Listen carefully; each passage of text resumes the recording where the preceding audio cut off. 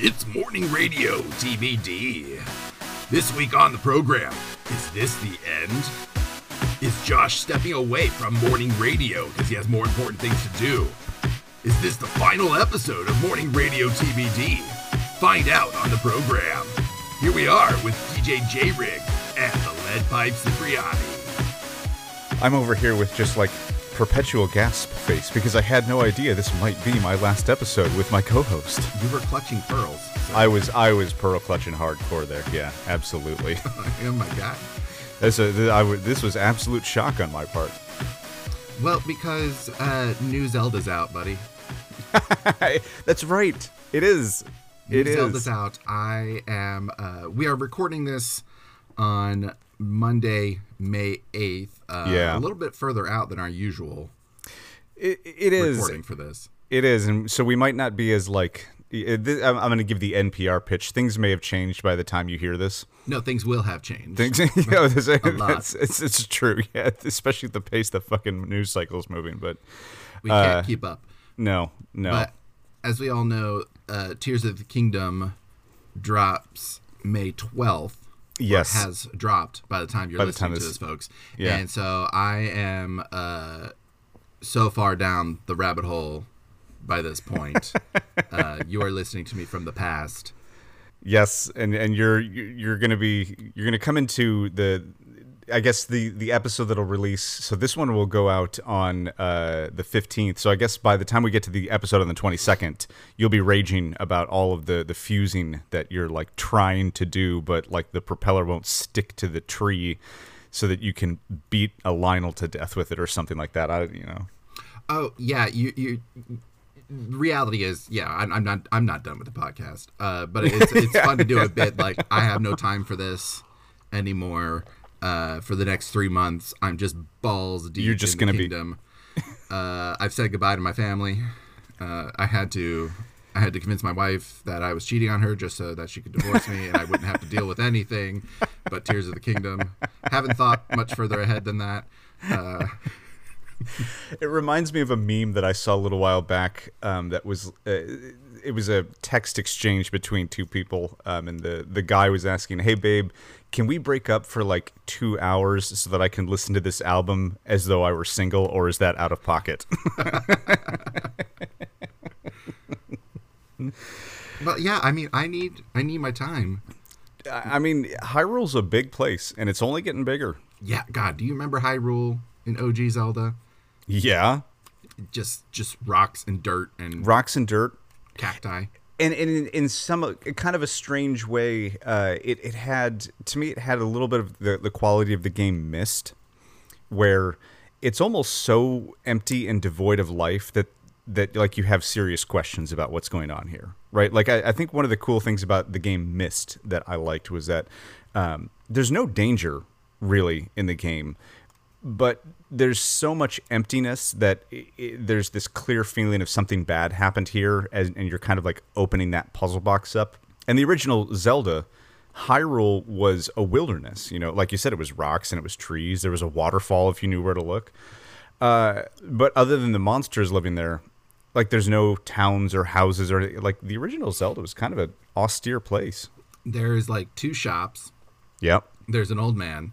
Uh-huh. And a bunch of secret chambers with apparently good guy moblins. They're like, hey, take this dope ass rupee. Don't tell anyone. Don't tell anybody about this. I got a street rep I got to maintain. And then there's a bunch of old men that are just kind of like they're just sort of jerks, and they steal your money for burning down their front door. Oh yeah. There's a couple of those moments where you're like, oh, this isn't a great secret at all. Right, yeah, exactly. It's very Luke. Oh, I can't remember. We used to work at the Backlot tour with him. I remember the sequence that he did for the Orlando shows. That's not tasty at all. The battery acid chili. Exactly.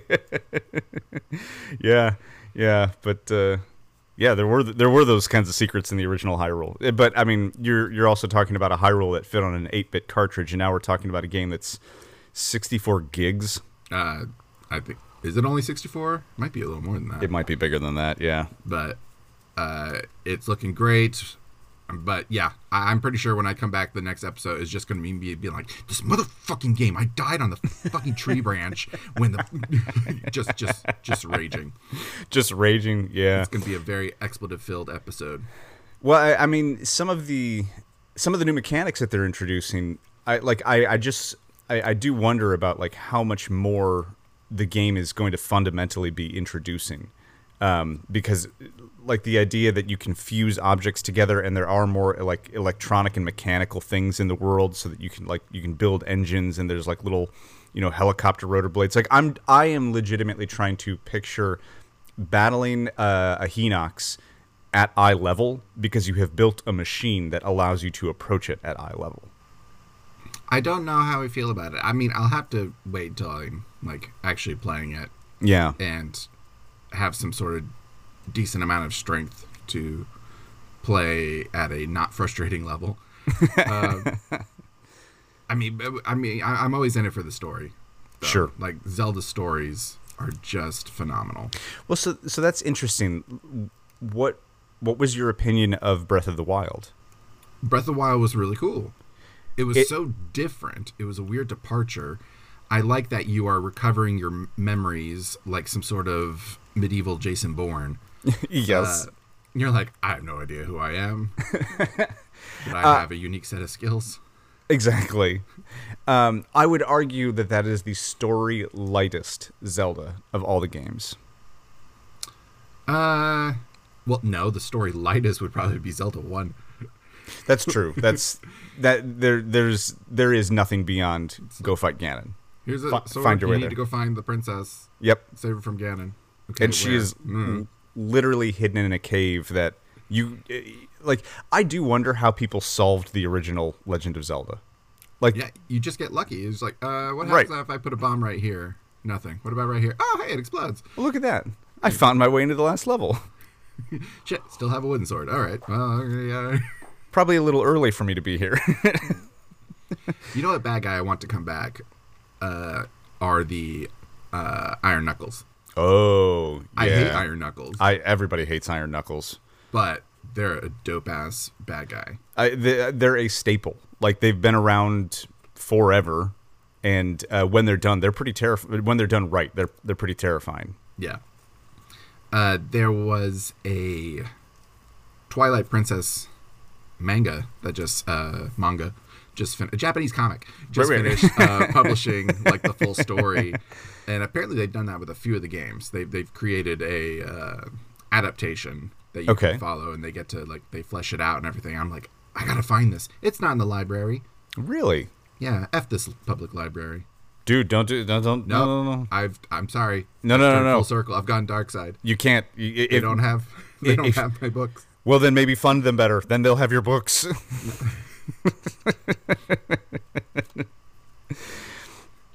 They only have enough money to buy so many books per year. If your Legend of Zelda manga isn't there, man, you got to give them more money. It's way too many My Hero Academia copies. Get them out of here. Give me my Zelda. That's too. I legitimately did not know that you could get comics from the library. Yeah, man. So many trade paperback novels. Yeah, and that's the thing. Like I fish around in the fiction section all the time, but I'm clearly not like getting outside of my my realm that I know well in the library. Like the fact that I had no idea you could get. I mean, like magazines and periodicals I knew, but yeah, that's a new one. I've discovered it's very difficult to get a hold of the newspaper. Really? Yeah. Well, digitally. There's a lot of red tape involved. Yeah. Which is stupid. But there is a way to like go through the website database and pull up the newspaper, but it's like read only, and it's like for that day. It's just very complicated to get to. Interesting. Yeah. It's unfortunate. That is unfortunate. I mean, I guess it kind of makes sense. Like, I feel like newspapers, and this goes back to just the changing media landscape of the modern world. Newspapers are becoming prohibitively expensive. Like, I don't fancy the idea of spending $5 on a daily newspaper. And it has to do with like the cost of printing, the cost of paper, but also the fact that newspapers just don't have as much supporting them as it is. Like, like anything else, they used to be ad supported. Those ads have moved online, and so they have to pass those costs onto the customer, which means that newspapers are more. And I like, it's funny. This is kind of an old man thing, but like the older I get, the more I'm like, it'd be nice to not be staring at my iPad to get my news. I wouldn't mind going through a local newspaper. That's just a aesthetic thing. Okay. I appreciate that. In my opinion, is like, I like getting a newspaper, but that's because I can read the news, look old as shit doing it, and in my big chair, rustling the paper. Exactly. But then when I'm done, like, I save it for arts and crafts shit, or of course stuff I may actually need newspaper for. Packing material. If your shoes ever get wet, newspaper is the way to go. Yes. Here's what's frustrating, though. So I was getting the paper for a little while. Okay. Orlando Sentinel. The Sentinel, yeah. And what would frustrate me were the amount of errors in articles. Factual errors or typographical errors? Grammar. Okay. Just not well written. You should be better than this. Well, here's the thing is, I'm pretty sure they run it through a spell check or some sort of, like, there's not a person proofreading. I would think they'd have to, yeah. There's just a person spell checking, or a computer spell checking, because, like, the word is correctly spelled. It's the wrong word. Or it's the wrong version of the word or something. And it would happen all the time. You know what, though? I guess what stuns me about that is the... like rudimentary spell checks, like especially back in the 90s and early 2000s, they're not going to catch that. They know if the word is spelled correctly. They don't know grammatically in context if it works. Like, I use Grammarly to hashtag not sponsored, but I use Grammarly to do a lot of my editing, spell checking, and like grammar checking, and it does know the difference. And so, like, in the back of my mind, I'm like, the editorial staff for the Orlando Sentinel can't spring for a $30 a month subscription to something like Grammarly to check the Sentinel. I don't know, man.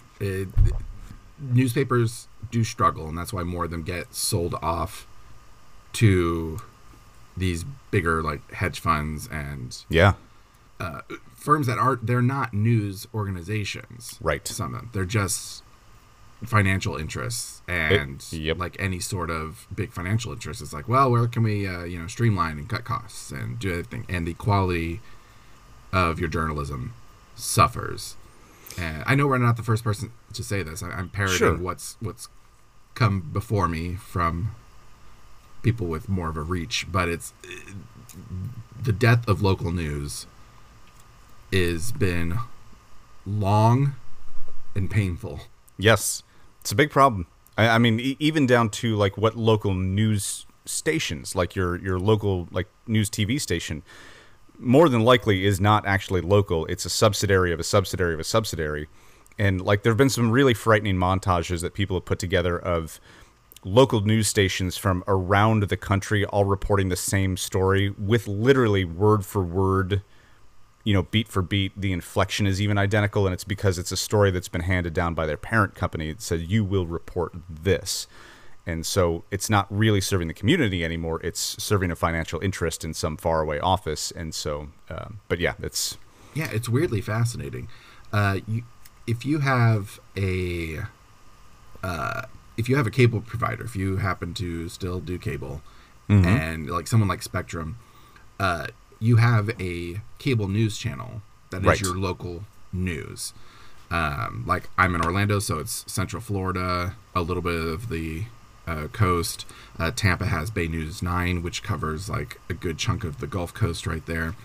And it is local news reporting, and it's super repetitive every half hour because there is only so much news to report on a 24-hour cable news channel. Yes. But it should be, in a sense. It's like, this is what is happening in your community. Right. And here's what's happening in Florida in ways it affects your community. And so on and so forth. Yeah. They're lucky because they're backed by a cable company, like a big cable media conglomerate. Right. and this is actually really interesting. I think that we are, even the writer strike aside, I think we're about to see a massive fundamental shift in the media landscape within the next year or two. Not because of just the changing times. I mean, obviously, of course, because of that, but also because a lot of cable providers are about to renew their contracts with legacy media channels. Like those contract renewals are coming up over the next couple of years.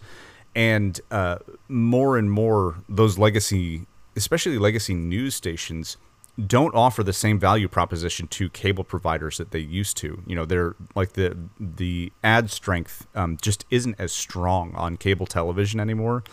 And so there's a lot of questions around like, what will those contract renewals actually look like? And what is going to be the downstream impact of all these, what we think of as like, and I'm talking about like NBC and CBS and MSNBC and Fox News Entertainment. All of those will be forced to change in some way or another because they're not going to get as good of a contract as they did in the last decade, since they don't offer the cable companies the same kind of value anymore. Well, that's why it seems like every production company has their own streaming service now. Agree, because they're trying to avoid that. And it's very painful. It's terrible. Yeah. I mean, some of them are just awful. Like CNN Plus, one of the biggest, like, unbelievable failures straight out of the gate. I feel like people should know, like Google should have taught them, don't add plus to the end of your brand. It will not go well. Like, Disney's ostensibly doing great, but Disney Plus loses a lot of money. Disney Plus does lose a lot of money. Yeah. If Disney Plus can't turn a substantial profit, then why should anyone else try? Well, and to me, that's so startling. And I think it just fundamentally points to what used to be considered, not to overuse this fucking phrase, but what used to be considered a value proposition in the streaming era has become very much an albatross around the necks of like Netflix and Disney Plus and Hulu and all that. Is that it's the drop in and out service, right? Like they think that when a subscriber signs up, that's like revenue that they can just count on to be there month after month. But I think especially younger generations are getting a little more savvy that like, I'll pop in for a couple of months, I'll watch content that I've missed out on, and then I'm going to cancel that subscription and like rotate into another one. Like that is increasingly becoming, there is so much churn, to use an industry term. There's so much churn among those streaming platforms that none of them can figure out how to correctly monetize. I think what's going to happen next is you're going to see streaming platforms like Netflix, Hulu, Disney Plus go to a model of it's $5 a month, but sort of like Xbox Live, you have to pay it all up front for 1 year, right? Like you pay $60. That way they know they have you captured for the next 12 months. It's revenue that they can depend on, and you'll move away from month-to-month subscription services. Well, if Netflix is going to do something like that, then I need to know exactly when my new season of shows are coming. You can't just be like, hey, it's been renewed for another season. Great, when? Exactly, and that's part of the problem. That's why I think people won't, really will push back hard against that, because there is so much content that rotates in and out of the platforms themselves that people are like, I'm not going to pay for a year when I have no idea what you're actually even going to put in front of me. Exactly. And we have a release date for Witcher Season 3, what I'm calling the last season of The Witcher. It might be headed that way. Ragnarok, I know is coming, but I have no idea when. Sex Education Season 4 is coming. I have no idea when. Like, I have certain shows that I'm like, these are what I will still come back to Netflix for. Right. But in the meantime, I'm like, I don't really care what's on here. I don't really care. I feel like I have not really cared about Netflix. I mean, I actually haven't had Netflix in years now. But I remember, I still remember the good old days of original Netflix. But now this is when it was the only game in town, so it was much different in that time period. And it was, a flat $10 a month back then. And I don't know. Now I'm just like being wistful for an era of the internet that was literally 6 years ago. It's a long time, ancient history, my friend. But seriously, in the internet age, that is ancient history. basically everything that's pre-pandemic is like a whole different world to me. It really is. It's funny how that is like a pivoting point in human history. Yeah, it's just the world was completely different then. Yeah. And how much of that was confluence of just general world events that all led up to this one kind of pressure point? Because I think I would argue that even if the pandemic had not happened, we would still be living in fundamentally a different kind of timeline. But the pandemic really accelerated a lot of things, and it's an odd nexus. Yeah, it's kind of weird. We fired up Netflix last night to watch Murder Mystery 2 with Jennifer Aniston and Adam Sandler. How was it? We're partway through it. We're old enough we can't watch a whole movie in one sitting anymore. It's very bad. We were exhausted, but we fired it up and watched the first little bit of it. The movie's super, like, it's a pretty mediocre movie. Like, sure. It is. Like, these films are pretty mediocre, but they look like they're having fun. Okay. And just doing their thing. But we fire up Netflix, and first thing Netflix says is, it's like, oh, hey, if you want to upgrade to, like, the ultra high def experience and all that, you can. It's only another like $4. And I'm like, fuck you. Right. Like, are you that hurting for money? With all your millions of subscribers across the world, that you have to throttle the resolution experience? Voodoo. Yeah. 9 times out of 10, the standard definition costs you the same as the ultra high def, and you're really only limited by the capability of your device.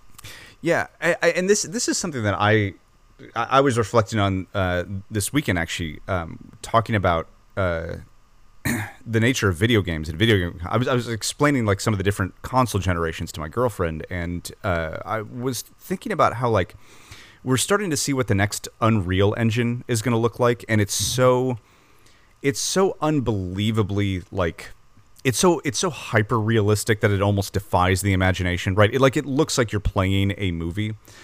But what I realized, like the cynic in me very much was asking, okay, but what's the game going to be, right? Like what's the actual play experience?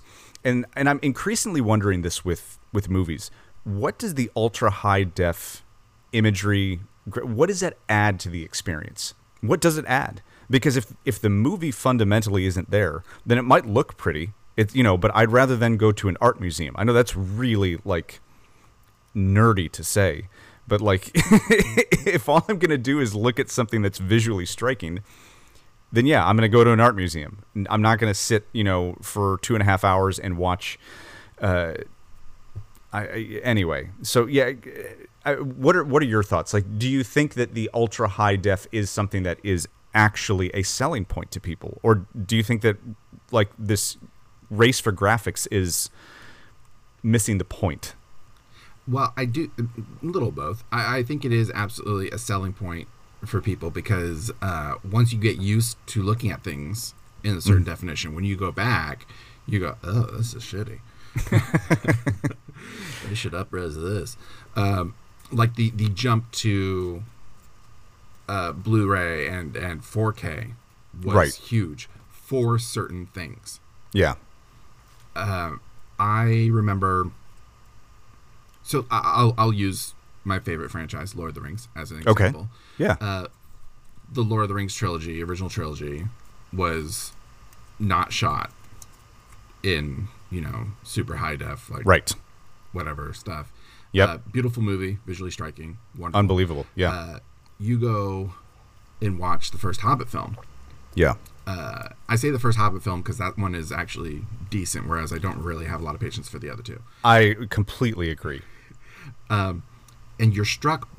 The visual difference is striking. Yeah. It is. The technology is updated. The colors are so vibrant. It's incredibly detailed. You're in the same world. Yeah. But there is a marked difference in the visual quality. Even if you're looking at the 4K up-resed Lord of the Rings trilogy, now you can tell a difference in the quality of the picture. So, but it doesn't matter, right, to me, because one's got to just altogether put together better than the other. No question. The most modest of pushbacks, or maybe just a challenging question, do you think any of that has to do with the overall art direction? Because The Lord of the Rings as a story is a much darker, more austere, more trying tale, whereas The Hobbit is much more of a fairy tale. And so do you think any of it has to do with when they were making, or do you think that this didn't even come into like the creatives' heads where they're like, well, this is a fairy tale, we should make it more colorful? Oh, in terms of like the color palette and the vibrancy, yeah, yes, absolutely. Okay. But there's just the pure picture quality, sure, though, is very different. You know where I noticed it did cross the line was in the second Hobbit movie. Like the barrel scene, I was like, this looks too realistic. Like it's now gone into that sort of like uncanny valley. Like the sheen on it was just like, I was like, there's something weird about this. And I mean that might have just been because I was just not in the second Hobbit movie the same way. Like you said, I think you could look at it more critically because you're not as immersed in the story. Yeah, 100%. Because I agree. I think An Unexpected Journey is actually a pretty fabulous little movie. It takes some liberties, but you know, it doesn't. It's not the worst thing in the world. Whereas the other two get increasingly less engaging. Yeah. In terms of games, yeah, it absolutely depends on the gameplay. Yeah, I think there was such a push for so long in the aughts, yep, and even a bit in the teens, where there was this push to like who can deliver the most like realism type of experience. But then you start to get a pushback a little bit too, where it's like you don't need to be exactly fully real. And I think that's kind of almost what Zelda did a little bit, where you know they were getting 3D, they were getting more feature advanced, and then they took a risk and did something like Wind Waker, which visually I can't stand it. I do not like that art style. The cell shaded, yeah, I don't like it. Yep. But it is story wise, it's one of the best Zelda games out there. Right. And then they went back to their more sort of realistic character design with Twilight Princess, and I was like, yes, I'm on board. That's one of my favorites. Right. And then you have something like Breath of the Wild where it's a little blend. It's more of a blend of the two. Yeah. Which I think functionally works great. I completely agree. And I think you know, and we've discussed this before, like for me, I think the pinnacle of what a video game exists somewhere in that like weird liminal space between like 16 and 32-bit. Like some of the late 16-bit games that you saw on Sega Genesis and Super Nintendo, I think to me that's video game, right? Like there's a clear distinction between reality and diversion. You know, like to me, video games are somewhat akin to a board game in that I feel like they should be sort of like goofy looking right on the face, right? Like Monopoly, if you ever actually like open up the board and really stare at it for a minute, it's pretty stupid. You're like, what is this crazy bullshit? And in the same way, I think that's what, in my opinion, that's what video games should be. You should look at it, and if you really take a moment to like critically think about Samus Aran or Link in these brightly colored, oddly sprited areas, you're like, what is this? This is just weird. But I like that weirdness and the hyper realism that like modern gen consoles are pushing. I don't know why I don't find that attractive. I just wonder, where's the story? And I don't think that the two necessarily have to be separate. Like The Last of Us, from what I understand, is supposed to be like a devastatingly phenomenal story, and it also looks pretty awesome in some of its upresing. But I don't know. Yeah, it's if you can do both, fantastic. Great. Is that a shit ton of memory? Yep. Sure is. That would be many floppy disks. Many floppy disks. Yes. It's so funny. Like, one of my favorite video game experiences of all time still is playing Baldur's Gate for the first time. And it was a birthday gift the year that I got my very first laptop.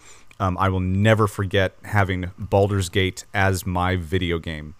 And being amazed by the fact that it was 6 CDs. And, like, that blew my mind. I was like, this game is on 6 CDs? This is crazy. Look at how huge this game is. It's on 6 CDs. But now, like, in retrospect, I'm like, it's not actually that big. It's something that they could slap on just a single disc anymore. I don't even think it would have to be a Blu-ray. I think you could put it on a DVD. It just the amount that games have by the scope that they have expanded by is startling. I'm so glad you brought up Baldur's Gate, because I actually meant to tell you a few weeks back. Baldur's Gate 3 is coming. Yeah, in August. I have mixed feelings about Baldur's Gate 3. Just in the fact that it exists as what it is, because anybody who's, and I'm gonna like get super nerdy here for a second, but anybody who has played the original Baldur's Gate saga, which was Baldur's Gate, its expansion Tales of the Sword Coast, Baldur's Gate 2, The Shadows of Amn, and its expansion, which is often just not referred to as Baldur's Gate 3, but is kind of considered the end of the trilogy, The Throne of Bhaal. So people consider the original trilogy Baldur's Gate, The Shadows of Amn, and The Throne of Bhaal. Those games tell a very complete story arc. And when you reach the end of The Throne of Bhaal, you will understand there is nowhere else to take this story. Like, it reaches a perfect, absolute zenith epoch. It is phenomenal. Baldur's Gate 3 is set in the city of Baldur's Gate. It has no connection to the other storyline beyond it's set in the city of Baldur's Gate. And so I guess I'm like, I feel like calling it Baldur's Gate 3 insinuates that it is some way connected to the Bhaalspawn era, which is what the Baldur's Gate, the original series, was all about. And it's not. It has nothing to do with it. It tells a completely unique story. I'm sure it is going to have some pretty awesome stuff woven into it. I am conflicted on the fact that it's just called Baldur's Gate 3, and I think it should be much clearer that it's like a sub-entry. Well, I mean, it looks like it's going to be pretty in-depth. Downside is I think it's only going to PlayStation. That's weird. I'm not entirely sure. Like PlayStation or PC. Once again, Xbox is getting screwed. Which is so weird because the original Baldur's Gate was a PC game. These relationships change, man. They sure do. Hey, that's enough of the nerd stuff. Yeah. Should we pivot and get into what's going on in our neck of the woods? Yeah. I have a follow-up to last week's episode. Go for it. We talked briefly about Guardians of the Galaxy, and much like I said, I did see the movie, and, it was enjoyable. A good capstone to that trilogy. I've started reading the comic. Yeah, you started reading the actual, and from 2008, right? Is that where you started? Yeah, yep, exactly. I decided if I'm going to get into any comic, I feel like this is one that is probably suited for me, like just in terms of my interests. So, how did you find the movie? It was a roller coaster of emotion. it really was. It's a heavy film, but I wanted to come back to. Last week we mused why, if he ever used Starman, David Bowie's Starman, in the films, and I was like, I feel like that's a missed opportunity. Well, it turns out James Gunn recently, he did a Twitter Q&A. Okay. He was like, I got some time to kill while I'm waiting for da-da-da. I'll answer like yes or no questions for a little while. And so there's a big whole thread of questions that people ask him, and he answered yes or no. And turns out someone asked him if he ever considered using Starman. He was like, no. He was very particular. Like, almost all the music he wanted to use in his movies, he got to use. I think there was one exception. Okay. But otherwise, he was very particular about what songs he wanted to use and being able to get them. Okay. Which was really cool. Yeah. So And Starman was not one of them. Starman was not at any point one that he wanted to use. Interesting. No. Bummer. Yeah, I definitely, because after we recorded that episode, I was like, you know what? It's been a while since I've seen the Guardians movies. I'm gonna go back and give them another pass. I am probably on the outside in that I find the second one the better of the first two. I thought it told a more self-contained story, and I thought its emotional resonance was a lot stronger. Whereas the first one was very much tied into the Infinity Saga. And at the time that I saw the first one, especially because I saw the first one in theaters back in 2014, I think is when it came out. Yeah. I like my experiences with Marvel up until the MCU were X-Men and the Fantastic Four largely. And so I really had no concept of the Infinity Saga. I didn't know what I was watching. And so, I thought the Guardians were cool, but I was like, I don't get how this, in any way ties into everything else. Now I can go back and be like, oh, this is kind of a big deal. So I went back and rewatched because it's been a while. And Ziggy Stardust is in the first one. And I think I made a comment in our recording last week that nothing from the Ziggy Stardust album made it into the first movie, and that's patently incorrect. No, so apologize, listeners. We will admit when we get something in error. We will acknowledge it. We have no qualms. Yes. No. If we screwed that up, you'll be the first. You'll hear it here. So we do apologize that reality chose not to conform itself to our perceptions. Which I think that's the meaning behind when a lot of people will apologize for something and it's not really an apology. That's what they're saying. Right. Yes. Sorry that reality was inconsiderate. Yes, exactly. But you liked Volume 3. Yeah. My wife and I went to see it, and she was like, "I'm glad I saw it. I will never watch it again." Oh my god. I mean, that's fair. They're long. They're long. It has to do with the content of the film. Stuff that's definitely not up her alley. And gotcha. I knew that going in. Okay. I kind of warned her. I was like, I'm not sure how you're going to deal with this movie because based on the trailers and stuff, I was like, there's some stuff in here that you really struggle with. Well, because I mean, a lot of it has to do with Rocket Raccoon's origin story, and he has a pretty tragic origin story. Yeah. Spoiler. It's dealing with a character called the High Evolutionary. Yeah. Which my introduction to him was actually a Spider-Man cartoon in the late 90s that lasted like 13 episodes because it wasn't very good. But Spider-Man chases the symbiotes to a counter Earth. Okay. That is run by the High Evolutionary and all these like anthropomorphic animals. Gotcha. And nobody knows what to make of Spider-Man because they don't know that he's a human. Oh, interesting. So they think he's ostensibly just like them, but he's acting all weird. So the story you never get deep enough into the story of the High Evolutionary because again, it's only 13 episodes. Sure. But it was an interesting attempt for the animation to do something different. Mm-hmm. And in that one, High Evolutionary is a big bearded white guy. Very consistent with, what our ideas of early God was, Yes. Yes, very much. Too funny. Anyway, so there's our retraction concerning Guardians. The Guardians music, yeah. Well, I'm glad you enjoyed the movie. I'm looking forward to it. Yeah, I don't think there's anything else Marvel related I'm super looking forward to from this point. Yeah. I have a little bit of that fatigue you're talking about. I am looking forward to Into the Spider-Verse. Okay. But that's not MCU. Right. So. Yeah, I don't know if it's because they haven't had as consistent of a through storyline, or if it really is just, it's content overload.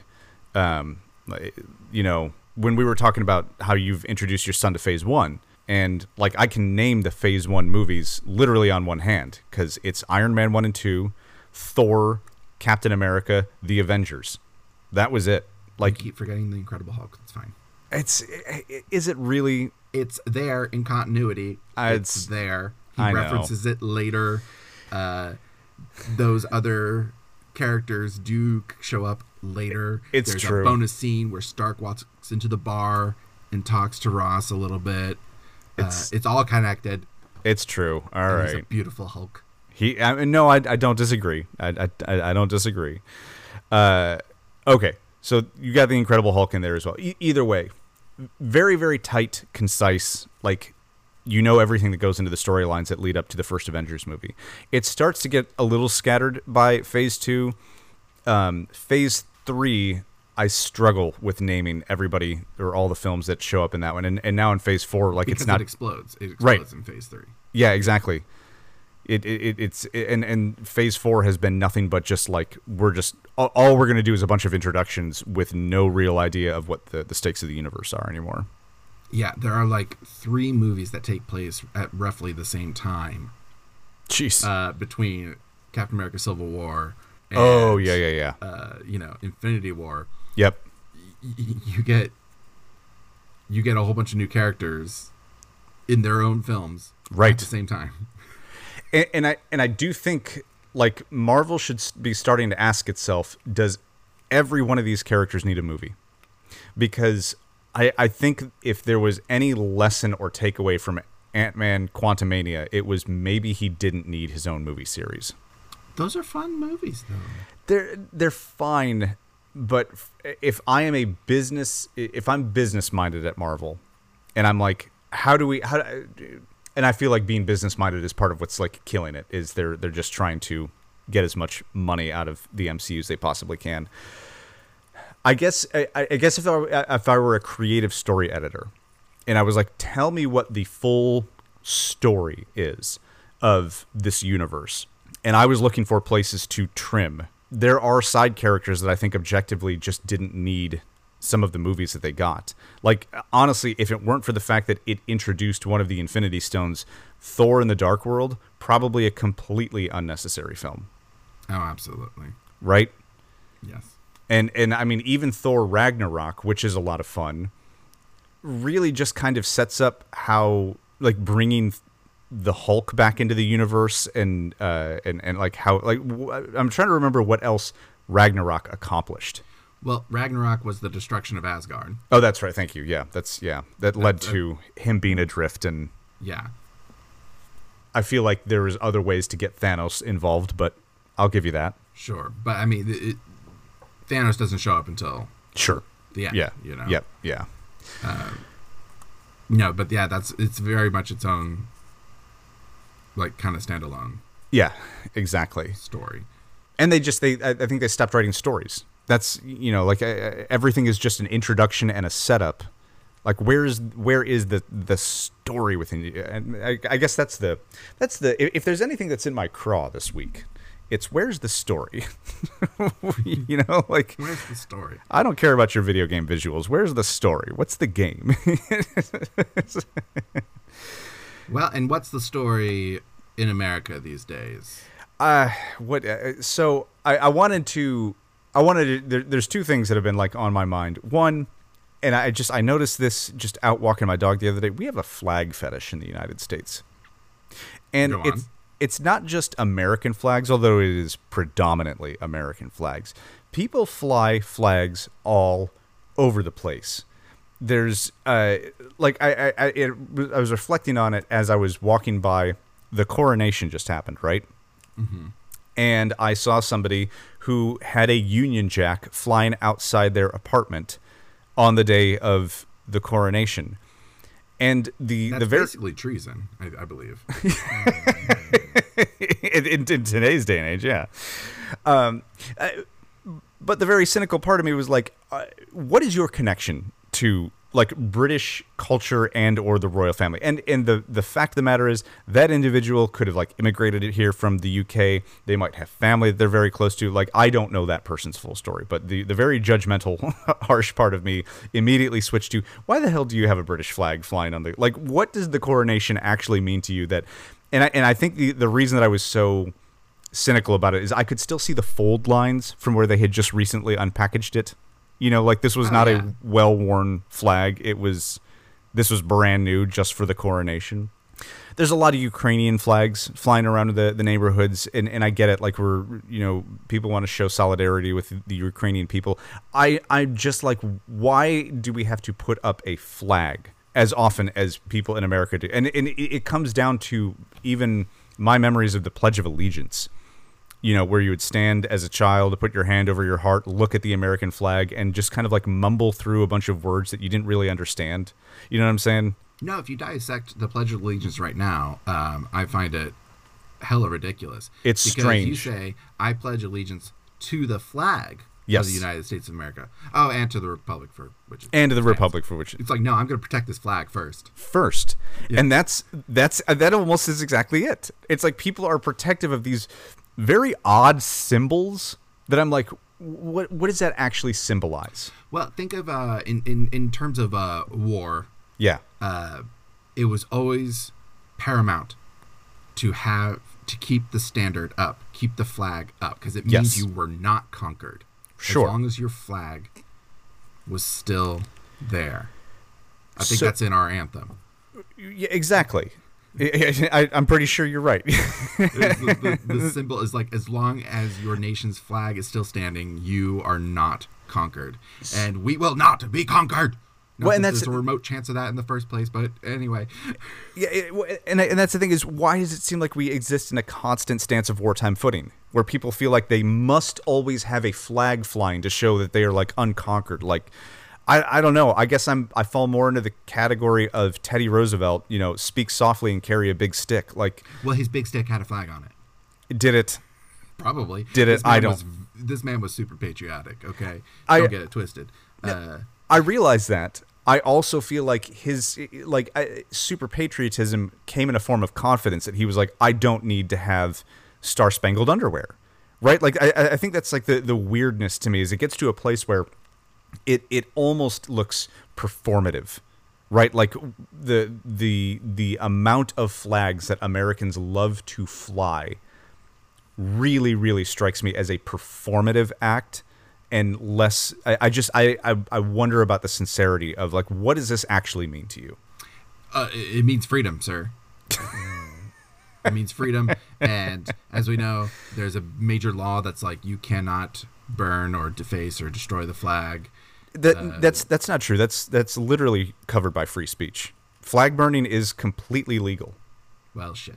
Yeah, it's like it is. It's not recommended, obviously, because you're going to piss off a lot of people. But it is legal. It's covered by freedom of speech. Who made these rules? I'm gonna talk to somebody. I mean, there's like rules around how to properly and appropriately display the flag. And like and even these are things that most people like just absolutely don't abide most of the time. Like, you're technically not supposed to leave the flag out in the rain, from what I understand. I think that's like, but you know, I don't know. It's very strange to me. Like the again, the fetishization of flags in the United States, because from what I understand, it's one of the things that people who visit here from other countries find most striking about the U.S. is You have flags everywhere. why are there fucking flags everywhere? Because I mean, I will say, so much of our culture is tied into patriotism. It is. Like, what does it mean to be an American? It means you're American. Okay, thank you for the redundancy. Here's but the flag. I think that's a perfect that perfectly encapsulates it, though. Is I do think that. Oh God, this is going to sound like crazy meta.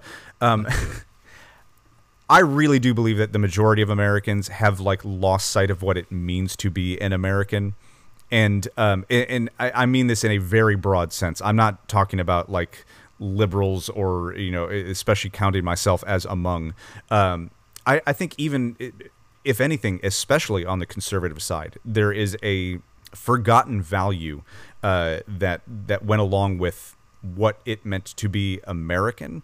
And part of that was shared sacrifice, and part of that was humility, and part of that was openness and acceptance. And I think that we don't have any of those values in a lot of our culture today. I don't see evidence of that. And maybe part of that is being terminally online, and I need to get out and touch grass a little bit more. But the patriotism that is at the core of being an American, to me, very much seems like the Ouroboros that you just referenced. Being an American means being an American, and I don't know that people can really define like what that means beyond it. But they've made it so like core to their identity that they don't even know who they themselves are. Well, and I think that's why it's kind of useful to look at other countries and see what their perception of us is. Right. Because, spoiler, some of it's not real good. It's not great. I once saw it very unfortunately, and I'm sorry, I'm gonna like tag Florida again, and I know you don't like it when I do this, but somebody from one of the Western European countries like England or Scotland said, "You know how your country looks at Florida? That's how the rest of the world looks at the United States." Ooh. And I was like, that's not great. Well, Emmanuel Macron recently, he was at an EU something or other. Sure. And he said something to the effect of, like, we need to stop looking to the United States to, like, be a voice in, like, all these things. And I don't know how much of that was him being butthurt about the submarine agreement that we're coming out of. They're still pretty pissed about that, yeah. The French can hold a grudge, man. Hey, really they're really good at that, right? But also, how much of that is arguably legitimate? Well, I think if it weren't for the fact that we have so many double standards, like we hold the world to a high standard that we ourselves are not necessarily willing to like live up to, and were it not for that fact, then I'd be like, come on, Macron, like. We do good shit in the world, but we also do a lot of like really bad shit. And unfortunately, the United States is not the first to admit its mistakes. It often has to be dragged kicking and screaming into admitting its own mistakes. And it's just not a good place to be if you want to hold some sort of moral high ground in the world. I don't think we like being oppressed by your moral high ground. We formed this country to be free from oppression. How's your book bans in Florida going, Josh? I don't know. Oh, you want to talk about book bans? Let's talk about book bans. Yeah. Pivot. I came across this. You remember a few weeks we joked about like dictionaries and encyclopedias. Yeah. Being banned. Right. Because they have content that's not really appropriate for children, right? Yeah, exactly. I came across this headline recently, dated May 2nd. West Virginia bans the dictionary. Ryan, we joked about this. This comes from I think it's called the Demos Tribune. Okay. And yeah, it's an article about there was a bill introduced into the state legislature about banning the dictionary. I don't know if they said like if a specific dictionary is, I didn't see anything about this. But and again, they're talking about like there's all these words that are not suitable. Yeah, I just found the article, and it looks like that it also encompasses the thesaurus, which I mean I guess that stands to reason, and several volumes of the Encyclopedia Britannica. See, so at least they're specific on that one. They're like Encyclopedia Britannica. Get it out of here. Exactly. Yes, but only a couple of volumes. S, Q, E, T, and D, apparently, according to this article. Which is so bizarre. Like we joked about this. Right. Yeah. Exactly. I know. It's almost like this article was written based on a joke that we brought up. Why do you say that? I don't. It seems so. It seems so very.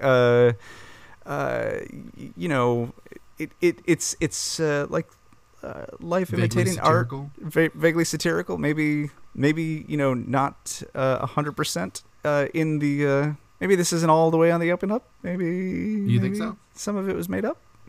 Oh. Oh, really? Yeah, I mean, I don't know. It's I mean, this quote is from, let's see, we got a quote from Representative Roger Hanshaw from the West Virginia State House, which, according to the article by these are not my words, these are the words of the Demos Tribune. Quote him as saying, his first point, I don't understand all these words. Like, really, I don't know what most of the words in the dictionary mean. So why do we need them? We don't. If we don't need them, you don't need them. That's basic freedom at work. And point B. Oh, I like that he says first point and then point B. That's some good Home Alone humor in there. A great many of the words in the so-called dictionary represent a very peculiar moral hazard for the impressionable minds of young children everywhere. I don't want them to be exposed to this nonsense, and I think it's offensive that anyone else would either. I mean, it sounds like someone might say. He's the speaker. He's the Speaker of the House in West Virginia. Can the speaker introduce a bill? I'm pretty sure they can. Oh. I should probably do more research the next time I make up an article. Yeah, by the way, folks, the Demos Tribune is totally not legitimate. It's absolutely not. No. This is one of Ryan's many side projects. It's a goofy little pet project that I put together that's a satirical newsletter. And after we had the conversation about banning the dictionary, I was like, too good not to use. So I've been hitting, unfortunately, because Texas and Florida have been doing a lot of egregious things lately, I've been hitting them extra hard, and I was like, I need a state that I haven't made fun of often recently, and West Virginia decided to ban the dictionary in a pretty recent article, as published and reported by the Demos Tribune. That's not to say that someone hasn't tried. We just don't know about it. So I will say this has been fun. I do have a reader of the Demos Tribune who actually liked it enough that this reader wanted to submit their own article. That's cool. And I loved the article. They nailed the formula that I use.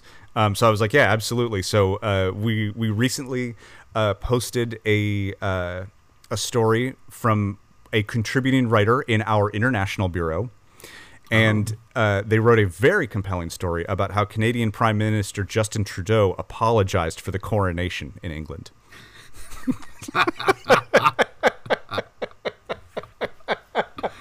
Oh, peak Canadian.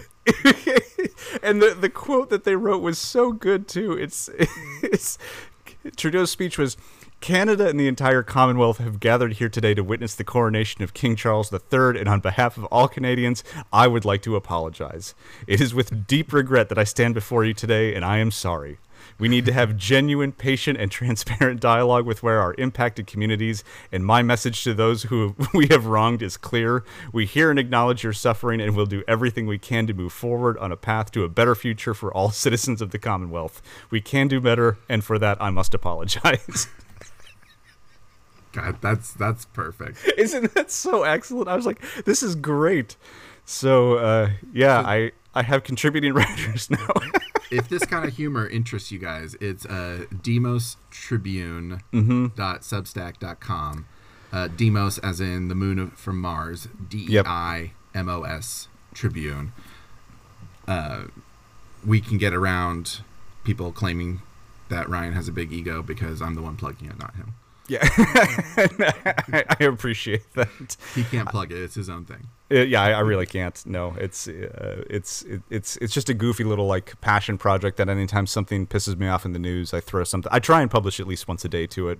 Some days I miss, but some days I get 3 out. But yeah, if you're looking for a lighter take on politics and current events.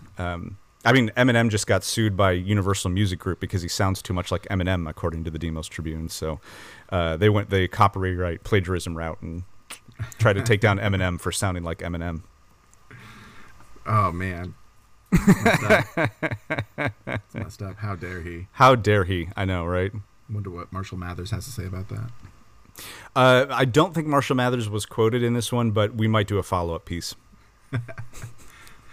In some good book banning news, Yeah. I don't know if you saw out of Illinois, they are set to become the first state to end book bans. So they're going the opposite route, where there's a bill that says they would withhold state funding from any public or school libraries that remove books from their shelves.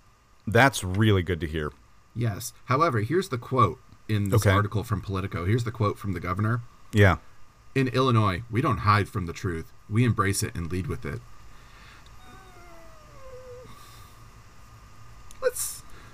This is Illinois. In Illinois, we don't hide from the truth. Are you sure? You certainly do try in general. But okay. In terms of books, we get what you're trying to say here, but someone should have proofread that and been like, oh, you know what? Someone's going to jump down our throat on this one. Someone might have further thoughts. What are you talking about? Do you not remember the corruption you're involved with, sir? Yep. It's Well, not great. What's today? Yeah, what is exactly? Yeah. But yes, banning books is a devastating attempt to erase our history and authentic stories of many. It has already passed the state senate. Okay. And it was approved in the House. So, I think it's good to go. Okay. But this is a blue state reactions to what red states are doing. And we're seeing more and more of this where blue states are passing laws to specifically protect certain things that we're seeing red states put additional restrictions on, which is I feel like we're headed for some fundamentally weird entanglements as far as that goes. I don't know. But at least that's some good news. Yes, that's very good news. That's a step in the right direction.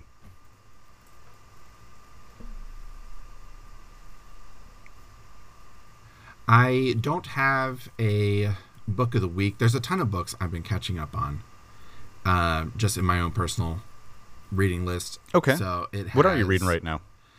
Man, I am going through. So I just wrapped up rereading The Aeronaut's Windlass from Jim Butcher. Okay. Because his second installment in that series is finally coming out in the fall. I'm like, thank Christ, it's been. He almost went George R.R. Martin on that series. It was a few years. The book's pretty funny. It's kind of like a steampunk fantasy world. Okay. They have airships that are powered by these crystals, and it's kind of neat. Like the surface world is like a super dangerous place, so people live in these spires, and it centers around this privateer, basically. What I really like though is he writes cats in this universe. Like, cats are an entity in this universe that has their own station in society. Okay. And like they talk. Yeah. But you have to learn how to speak and understand cat and everything. And nice. It's hysterical. Yeah. Because the cat characters, they are such fucking cats. Like, they are cats through and through. And it's just fantastic to see this written out. But I finished up reading that. I'm working on a book that should help us deliver better podcast content. Oh, cool. And then I've got a bunch of library books I'm working through. I finally got Brave New World. Nice. To start reading through. Nice. And but all these, it always happens. I have like a wait list at the library, and they all come up at the same time. Naturally. Even when my hold are weeks apart. Right. It just miraculously happens. Like within 2 days, they're all ready to borrow. I'm like, okay, well, I'm an avid reader, but still, I only have so much time. Yeah. Yeah. But I wanted to talk about. Did I talk about it last week? Did we talk about Anne Frank? We mentioned it. Okay. Because I had to double check, and yeah, I only read the script. Okay. For Anne Frank in high school, so I realized I've actually never read The Diary of Anne Frank properly. Oh, interesting. Okay. So I might go read that. Yeah. a book, well, I'll say a writer that is banned in Florida schools, and this one I can actually largely support. Is her name is Sarah J. Maas, Maas. She's like the queen of fantasy. Well, she might. I mean, in current day, she might be. Right. I've read 2 of her book series. Okay. There's one I haven't read yet that I think is probably one of her most popular ones, which is why I haven't read it yet, because the book has like a 13-week wait list all the time. Very frustrating. But her series, they're fantasy. They feature female protagonists, and the worlds she's created are amazing. Right. And they deal with supernatural characters and like the Fae, and that's all right up my alley. But reason why I support it not being in a school, maybe high school, but really that would depend on your own current values and how liberal they are. There's a lot of sex in her books. Well, a lot. And so we can like temporarily like table the moral, because I think that gets into some dicey territory. But because then you're basically saying there is a scale on which I'm okay with a book ban, and I think that gets into just weird territory. But putting that aside for the moment, Sarah J. Maas is very much what I think is it's a, if not emerging, absolutely incipient, or maybe we're just there, the genre romantasy. So they are romance novels, like the Harlequin romance of like, the mid 90s, but the centerpiece is a fantasy world. So instead of, Fabio riding down the beach on a horse in modern settings, it is the fairy folk and elves and the setting itself is fantasy, but the focus is very much they're romance novels. Yeah, I would say they are, and all the emotions are completely valid in the stories. Sure, but like there's a lot of this that like it's a sex scene for the sake of being a sex scene. That's why I'm saying they are romance novels. Like I know that I'm sure that I'll get pushback from fans of Sarah J. Maas who will say that it's about the story and all that. Again, though, I think that if the sex is that prevalent, it is genre romance, subgenre fantasy. Right. But my point here is like, I don't know how I would feel about that being in the school library and my kid coming home with it and reading it. I'm like, okay. So then we're going to have a talk about this book. Right. And I guess that is the question then isn't that then, and we've discussed this in previous episode, an opportunity to engage with your child about like what they're choosing to read and whether or not it's the correct, rather than taking it completely off the library shelves and removing that choice for everybody else. Shouldn't it be something that you one-on-one with your child say, hey, do you think that this is the right thing for you to be consuming? Do you understand like the topics that are at hand here? Things like that. Which is a valid question. But for myself, I don't know. Yeah. And in something like that, I see the argument for flagging book titles and having a discussion about a book in a library. Mm-hmm. But also, you need to actually know what the book is. Like, you need to have exposed yourself to the book, read the book, understand the book. Not be like that one guy that's just like, I'm just, picking books out of a hat and banning them. Right. I definitely agree with that. I'm always going to be on the side of bans in general are the wrong direction, because it does fundamentally impact the freedom of everybody else. Right? If you say I don't want this book on the shelf because I'm not comfortable with my kid reading it, that's and you may not be, and that's perfectly fine. That's again the individual right of the parent to decide what their child can or cannot read. I don't think that the answer is politicians and these political bodies deciding, you know what, no, we're not going to have these books in libraries. I just always think that a ban is a step in the wrong direction, because it does take away the ability for everybody else to choose whether or not they want their kids to be able to access those books. Fair. That's fair. I would put my trust in the librarian. Sure. Like actual librarians. And that's probably a good place to begin, is librarians do tend to be more, but now there's like, no, we're going to get super political, but like now people think that librarians are trying to indoctrinate children and are going to steer them towards, What? Yeah, I know. What? No. Unacceptable. I'm getting my flag. I almost wonder if the answer isn't that eventually books are going to have, like, you'll have to submit books to an association like the MPAA, and they'll have ratings on them, like a movie might, based on the content of the book. Well, they do. It's called adult fiction, young adult reader, juvenile fiction. Sure. There you go. That's all you need. Yeah. Okay. A Sarah J. Maas book should not end up in the kids section. I think there's nothing. Misfiling. No, Daddy, can we get this book? Well, it's so cute. No, this is the fairy sex book. What? Yes. And I think you're completely that absolutely right. Like, there's no reason for there's no reason for George R.R. Martin to end up in the children's section, or really, George R.R. Martin shouldn't end up in like even juvenile or young adult section. His writing is, one, it's just less accessible, but also sex and violence every other page, right? Like, it's just, yes.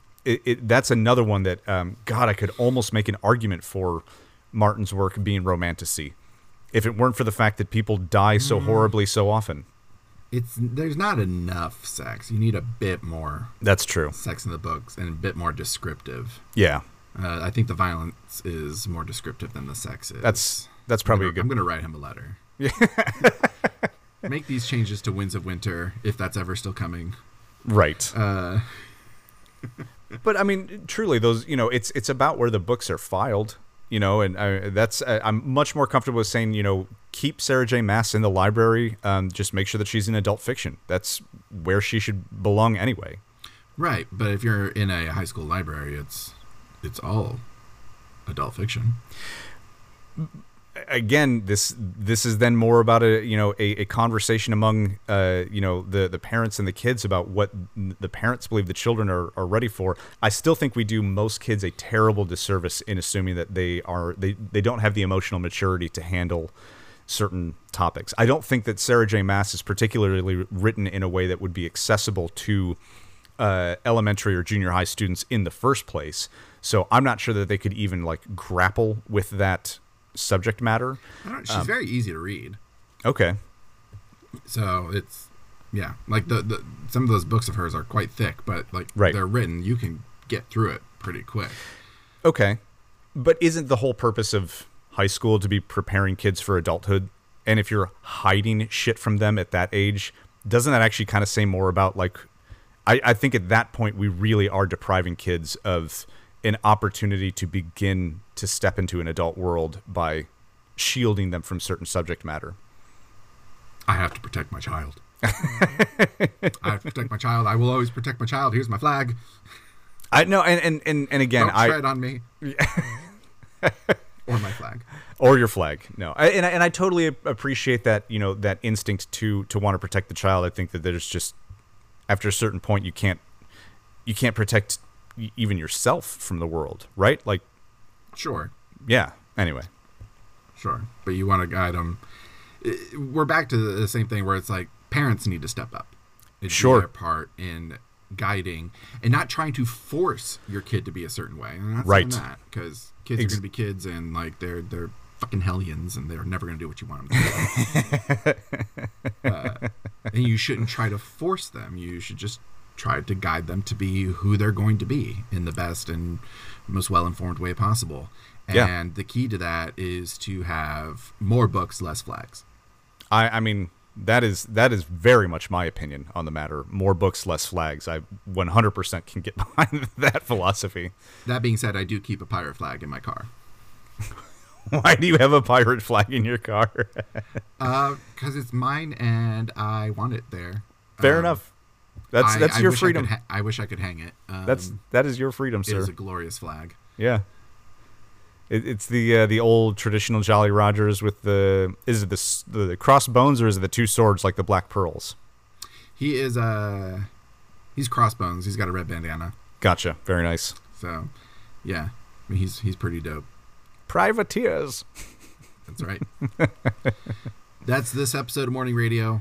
Maybe my final episode. We don't know. Apparently, this is our Sweet 16. This is episode number 16, Josh, Ooh. and you're already dipping out. No, you said you're reading a book to give us better content too. Like we're trying to make it better for the people, and already I'm losing my co-host. I'm sorry. There are greater things. I have to save Zelda again.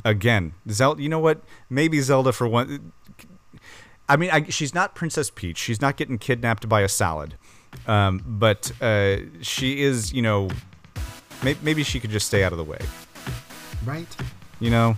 I'd like, what the hell? Or is this on Link?